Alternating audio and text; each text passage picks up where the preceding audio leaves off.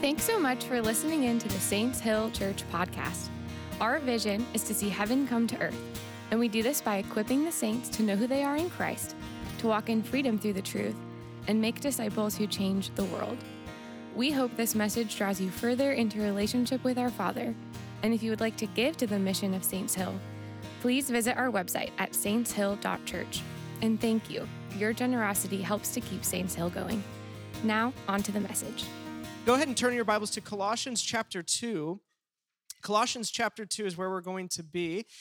And like I said earlier, happy Advent. We are in our Advent series looking forward to the birth of Christ and also looking to the coming of Christ when all things will be put to rights. And so that's the season that we're in right now. Colossians chapter 2 is where we're going to begin. And this is a letter to a first century church that Paul is writing. Paul is one of the apostles. He's going around planting churches, starting churches, and he actually writes letters to these churches to help inform their theology, to make sure that they are having clear theology, that they are seeing Christ accurately. And he says this is so powerful. So if you're at Colossians chapter 2, let's stand for the reading of the scriptures. So it says this, Colossians 2, verse 13. When you were dead in your sins and in the uncircumcision of your flesh, God made you alive with Christ. He forgave us all our sins. Everybody say all. Having canceled the charge of our legal indebtedness, which stood against us and condemned us. He has taken it away, nailing it to the cross. And having disarmed the powers and authorities, he made a public spectacle of them, triumphing over them by the cross. Let's all go and read. I think we have that shouldn't be a slide, but okay. Here we go, right here. Let's read this together. Then I heard a loud voice in heaven say, now have come the salvation and the power and the kingdom of our God and the authority of his Messiah. For the accuser of our brothers and sisters who accuses them before our God day and night has been hurled down. They triumphed over him by the blood of the Lamb and by the word of their testimony. They did not love their lives so much as to shrink from death. This is the word of the Lord. What I'm attempting to do in this series is I'm attempting to talk about what Jesus came to do. What was Jesus trying to accomplish here on earth? Why did he come here to earth? Now, last week we talked about how the incarnation, God coming into the physical world, coming into flesh, heals our relationship with creation. If you missed that, go back. We have a podcast. Go back and listen to it. But this week is this. The incarnation liberates humans from the gods. The incarnation liberates humans from the gods. I can't go a year without talking about the gods, okay? So I had to get it in there some way. So here's what I want to say. Life is hard. Anybody in the room know that life is hard? Yeah. Life is tragic. I think when we look over at what's happening in Israel and Gaza, you go, life's tragic. Tragic. I saw a picture of an infant that had been abandoned in a hospital and had completely just died on the hospital bed, just sitting there. Life is tragic. But I want to say this, there are degrees. It doesn't have to be as hard as it could be. Did you know that? In fact, the New Testament, written by often beaten and imprisoned men, says that you can live a life of triumph.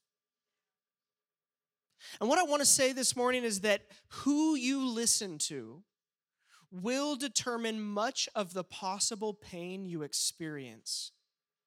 Let me say that one more time.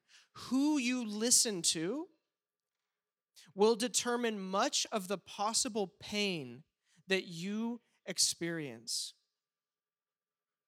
Let's start here. What is a human? Last week we talked about what the physical world is. What is a human? Go ahead and turn to the left in your Bibles to Genesis chapter 1. It's with probably the first page in your Bible or one of the first pages in your Bible, Genesis chapter 1. If we are living in the theater of God's heart, that's what we said last week. With what the physical world is, it's the theater of God's heart, meaning that all of the attributes of God needed a physical representation, and boom, the world, creation. If that's what creation is, it's the physical representation of the heart of God, then what are humans? Well, we have these mysterious words in Hebrew. Look down at your Bibles. Genesis chapter 1, verse 26 says, "Then God said, let us make mankind in our image, in our likeness, so that they may rule over the fish in the sea and the birds in the sky and over the livestock and all the wild animals and over all the creatures that move along the ground. So God created mankind in his own image. In the image of God, he created them. Male and female, he created them." Now, I'm sure that you've heard the Latin translation of this phrase, "in his image." It's imago Dei, but that's a Latin translation. The original Hebrew words are hu selem. Can you say that? Hu selem. Hu is his, and selem in Hebrew is idol or statue. Imago Dei, what is it? It's hu selem. His image means his statue or his idol. What does that mean? What could that mean? Well, here's a statue of Napoleon. And this is one of Napoleon's statues in Paris. And I just want to ask you this question. What is it doing there? Why have a statue of Napoleon? Well, it's to make you think about Napoleon, right? It's to make you think about his character, his accomplishments. In a sense, it is there to represent Napoleon. Don't forget about Napoleon. We can't forget about Napoleon because there's his statue, right? And so what are humans? We're hu selem. We are his idol, his statue. What are humans? We are living and breathing, moving statues of God here on earth. We are designed to do what God does in the spiritual here in the physical. What is true about God in the spiritual, we are designed to express in the physical here on earth, extending God's rule, his spiritual authority, into the physical world so that we reveal him. We actually represent him. But here's the lesson of Genesis chapter 3, and really the whole book. You can go ahead and take Napoleon down. I think he was taken down, and they maybe got him back up. But anyways, here's the lesson of Genesis chapter 3, and really the whole book. Trust God, and you will choose like he would choose. And Eden will be wherever you go. But if you don't trust God, you will play a role in breaking creation.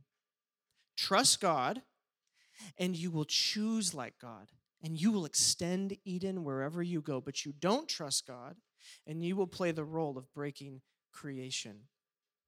See, what it means to be hu selem in a single word is this. It's agreement. It's agreement. It's the power of being a human. What you agree with, you extend through your life. What you agree with, you extend through your life. You don't just get hit by, the demonic doesn't have the power to just, hit you and take you over and control your body. No. That happens through agreement. You agreed with the lie. In the same way, when God gives you a suggestion, hey, you're the kind of person that fill in the blank, and you choose to believe him, you agree with him, you extend him through your life. That is a power of being human. The animals don't have that. Plants, rocks, material doesn't have that ability. That is hu selem. And it's agree with God and get Eden, agree with the beast, and you will become a beast. Genesis chapter 3, verse 1 says this. Now the snake was more crafty than any of the wild animals the Lord God had made. He said to the woman, "Did God really say you must not eat from any tree in the garden?" The woman said to the snake, "We may eat fruit from the trees in the garden, but God did say, 'You must not eat fruit from the tree that is in the middle of the garden, and you must not touch it or you will die.'" "You will certainly not die," the snake said to the woman, "for God knows that when you eat from it, your eyes will be opened, and you will be like God, knowing good and evil." When the woman saw that the fruit of the tree was good for food and pleasing to the eye and also desirable for gaining wisdom, she took some and ate it. She also gave some to her husband who was with her, and he ate it. The eyes of both of them were opened, and they realized that they were naked. So they sewed fig leaves together and made coverings for themselves. Now, this is the classic dilemma that inspires all sin within the human race. But I want to bring something out of it this morning for you. Remember the sort of relationship that humans were supposed to have with animals? All the way back in Genesis 1, verse 26. Humans are supposed to rule the created world, rule the animal world. Humans are intended to rule animals, but here a human is being ruled by an animal. Do you see that? The beast has gotten control.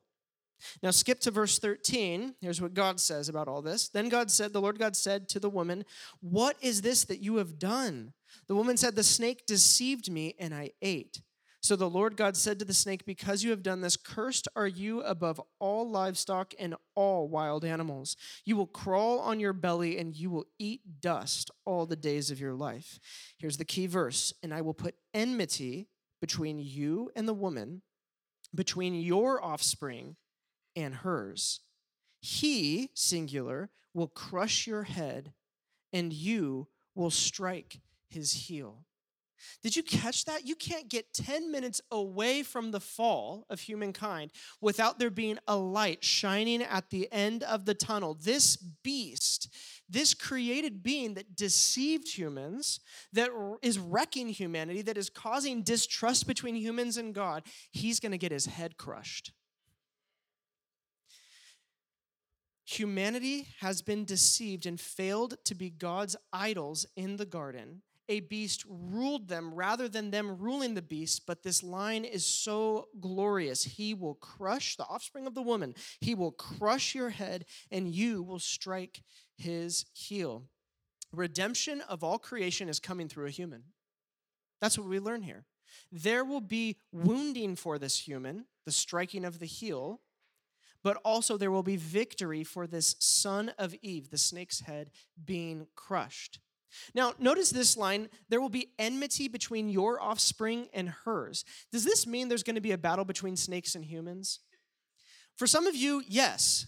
Your life has been a battle between you and snakes. You hate snakes, but no, that's not what this is saying. What this is saying is that there will be a battle between those who are influenced by the snake, by Satan, and humans who are the way they were designed to be. Offspring of Eve, offspring of the serpent. There will be a battle between those who become offspring of the snake by listening to the snake and those who become true humans by listening to God. And I want you to understand something that this is teaching us. Humans don't inhabit this world. We cohabit this world. Do you understand what I'm saying? There are real gods, real spiritual beings who are on the side of the serpent, who are the serpent's seed in this world. We don't inhabit this world. We are cohabiting this world with real spiritual powers who, just like the serpent, are working for you to agree with them and their lies. The Bible actually calls them gods. You don't believe me? Check this out. Psalm 82, verse 1 says this: "God presides in the great assembly. He renders judgment among the gods. The gods know nothing.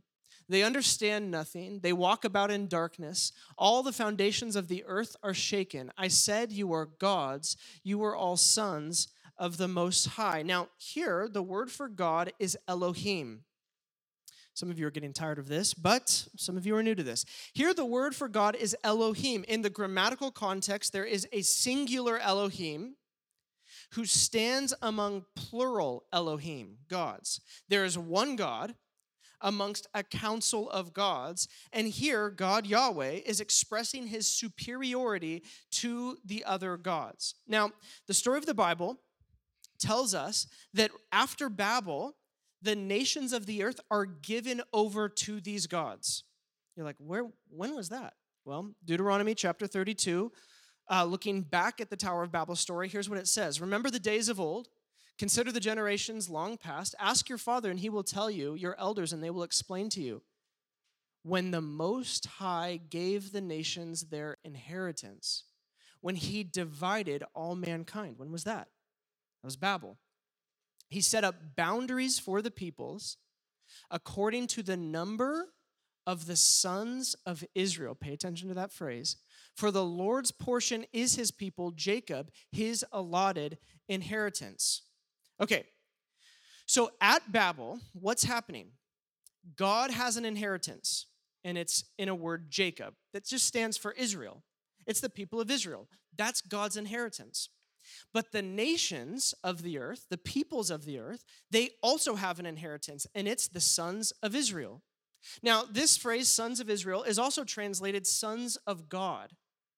It's a technical term that is used all throughout the Old Testament, sons of God or sons of Israel. Now, this can't mean that the nations were divvied up according to the number of Israel's tribes, like the sons of Israel, and each tribe got a nation. I don't even really know what that would mean, but here's the other problem. It's Babel. Israel doesn't exist at the time of Babel. This is pre-Abraham, okay? So the better translation is probably sons of God. Now, that phrase, sons of God, is used all over the Hebrew Bible to mean the Elohim, or the gods, these real spiritual beings like the serpent in the garden who were created to worship God, but who fell away from God. And what I'm saying is that Babel was such a travesty because there was a giving over of the nations of the world to these lowercase g gods who are the seeds of the serpent. Are you following me? Okay. Now, we actually get a list of these gods. Who are these gods? Well, we get a list of these gods according to their nations in 1 Kings 11. This is speaking about Solomon and his wives. Remember, constantly through the Hebrew Bible, don't marry foreign women, don't marry foreign women, don't marry foreign women. It's like, what's wrong with foreign women? Well, these foreign women come from foreign nations who were given over at Babel to the gods. And they have gods that they worship, and they will draw your hearts away from Yahweh to the gods. So here's what happened to Solomon. He followed Ashtoreth, the goddess of the Sidonians, and Molech, the detestable god of the Ammonites. So Solomon did evil in the eyes of the Lord. He did not follow the Lord completely as David his father had done. On a hill east of Jerusalem, Solomon built a high place for Chemosh, the detestable god of Moab, and for Molech, the detestable god of the Ammonites. He did the same for all his foreign wives, who burned incense and offered sacrifices to their gods. Okay, so maybe you're sitting here and you're thinking, this is a weird Sunday. And you're thinking, this is a weird Advent. And maybe you're thinking, well, weren't these just ancient people with superstitions? Well, that's not how the Bible presents it. In Matthew chapter 6, Jesus actually names a God that is probably the most pertinent God for us today. Here's what he says. No one can serve two masters. Either you will hate the one and love the other, or you will be devoted to the one and despise the other. You cannot serve both God and money. Okay, who's the God there? Where's the God in there? Well, the word for money that Jesus uses is mammon, or in Greek it's mammonas, which sounds even cooler, mammonas. Now, if Jesus wanted to just refer to money or to wealth, he could have used the term drachma, or he could have used the term nomisma, which are Greek terms for money. But he uses a word, mammonas, which comes from a Syrian deity who was the god of riches. Think about it. Who do you know in your life who would say, I serve money. Nobody thinks that way. Nobody's like, I serve money. That's my God.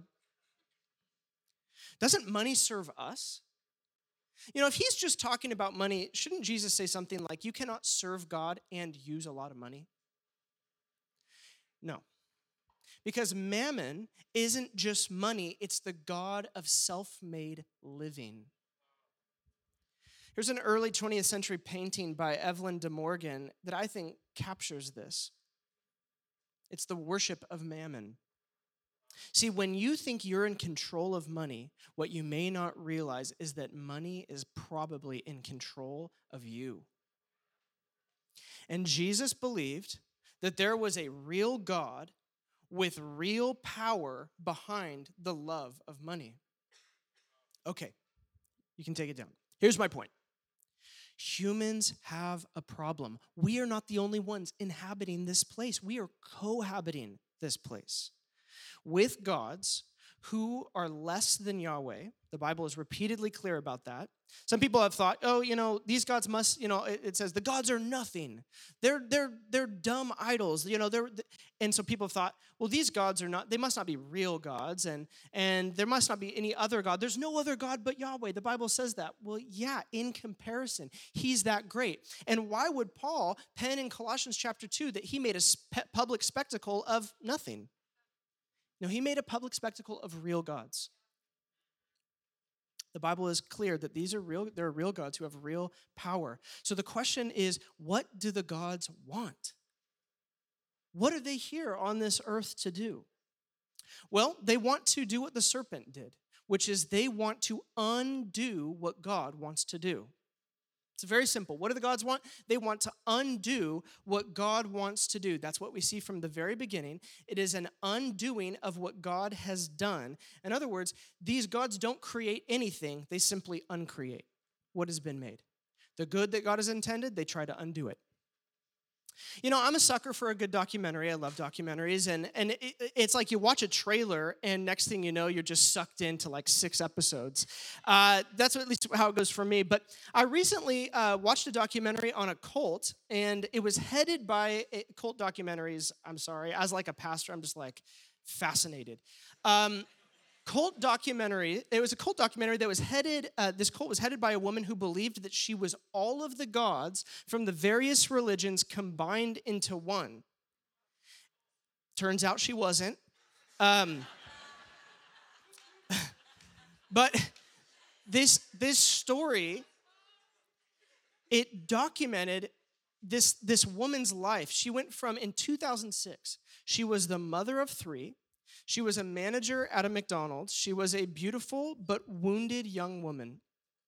And you're like, how does she turn into a dead cult leader by 2021? And you just watched as she just continued to make agreement after agreement with the gods. It was the most on-the-nose documentary I have ever seen. It all began with using drugs. And she said, she started using drugs, and she thought, what if what I see when I'm on a drug trip, when I'm smoking marijuana, when I'm eating mushrooms, like, what if what I'm seeing there is more real than my real life? Now, what's interesting, and for those of you who are using marijuana or using any kind of drugs, this should scare you, is that the Greek word for sorcery is pharmakia, where we get our word pharmaceutical. Ancient Greeks used words like pharmakia to refer to psychoactives. And Paul uses the word pharmakia to hint at the use of illicit drugs and ungodly spiritual practices. Interesting. So she begins to take drugs. She begins to believe that, what she's seeing on these trips is more real than her real life. And she starts talking about the Galactics, a group of gods that she consults for her life.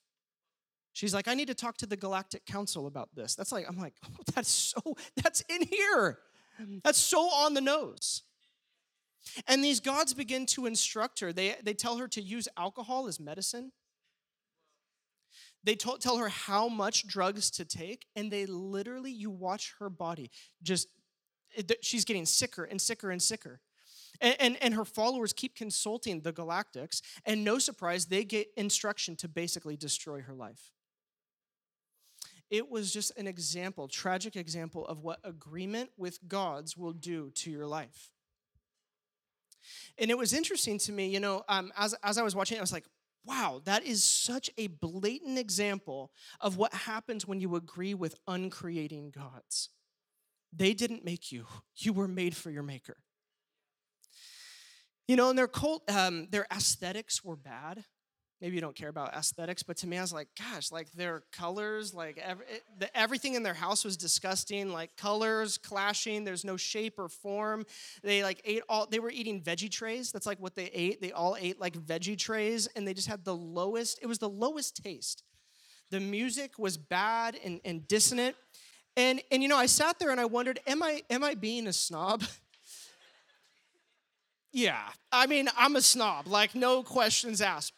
But then I thought, I had this moment of thought. Everything is theological. Do you know that? Everything is theological.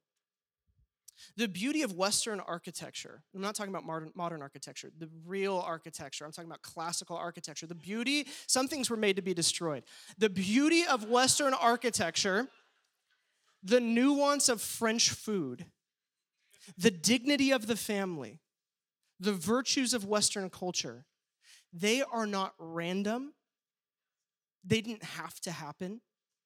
They all come from an unseen place, a place where virtue lives.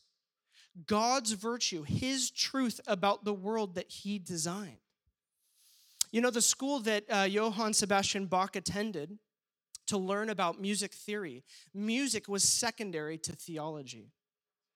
And theology was taught by the same music master, because music was seen to reflect theology. Western music in the classical tradition is tonal, meaning that all musical pieces are loyal to a tonic key or a home note. Every single instrument within the piece of music gives preference to this one note, making it the tonal center to which all other tones are related within the piece. Why? We don't chant. We're not chanters. We don't, drone on with just monotonous tone. It's multiple tones, all relating to a home tone, a home key. Is that random? No. The Bible says there is design. You were made for a home. You were made for God. See, our lives have a center. They have a home. They have a gravity, and it's God. And so our music reflects that. Our music has resolve. Soaring melodies that if you cut out the last home note, they would leave you wanting almost insufferably so. But when that final home note is played, it's resolve. Do you know what that is? It's resurrection. You thought it was just pop music. No, it's resurrection. It's home. Even our music tells a theological truth. See, all things are theology. All things are theology. The question is, which theology? The gods who are uncreating, or God who made you? Now, maybe you're not a cult leader who believes that you're all of the gods put into one, and good. I hope you don't believe that. But could you find yourself somewhere in here? Think of the man who sacrifices his time with his family on the altar of producing more money. Or think of the woman who sacrifices her body on the altar of youth and beauty.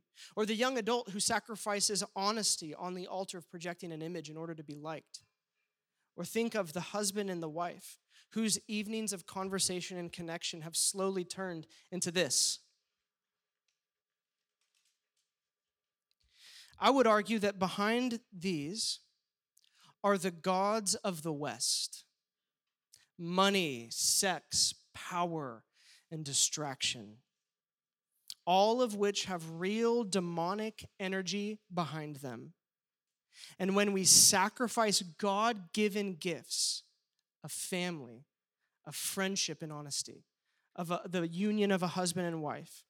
We are not simply chasing material and people. We are actually giving ourselves to God's. We are giving ourselves to uncreating Elohim. We are agreeing with demonic ways of seeing oneself, God, and the world, and it uncreates us, filling us with fear and scarcity thinking. And guys, this is why the incarnation. This is why Jesus came. Jesus comes to recreate humans, to bring you back to the Father, to reconcile you to him. Here's what we read at the beginning. When you were dead in your sins and in the uncircumcision of your flesh, God made you alive with Christ. He forgave us all our sins, having canceled the charge of our legal indebtedness, which stood against us and condemned us. He has taken it away, nailing it to the cross, and having, I love this, disarmed, let's all read this, disarmed the powers and authorities. He made a public spectacle of them, triumphing over them by the cross. That is good news. That is good news. He did this so that humans could go from acting like beasts to being human again. Jesus comes to give an example of what a human who says no to the gods and yes to the Father looks like. You know, the miracles that Jesus did are not cool tricks to prove that he's God. No, it's a strategic reordering of creation back to Eden. It's what should be. His teaching, it's not just information, it's an entirely different way of viewing God and the world and yourself. The cross, it's a lesson. Obedience to God releases others. And it is on that cross, the darkest moment in human history, where it could have seemed that the gods had won, that Jesus triumphs over them in the resurrection. You remember what was prophesied in Genesis 3:15, the crushing of the serpent. Well, friends, the message of the incarnation brings hope, and it's the hope for crushing what has been crushing humans. Christmas means humans get their glory back, and they get to join in the crushing. Here's what Paul says to the church in Rome. I rejoice because of you, but I want you to be wise about what is good and innocent about what is evil. The God of peace will soon crush Satan under your feet. Under your feet. He shares his victory. So maybe you're wondering, maybe let's get practical. Maybe you're wondering, just how crushed is my life by the gods? Just how much influence have I given to the gods of this world? Am I influenced by demons? Well, I want to give you a test to find out. And it's called the hope test. The hope test.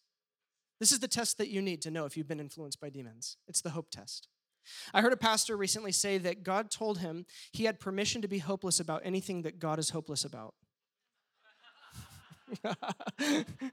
You can be hopeless about anything that I'm hopeless about.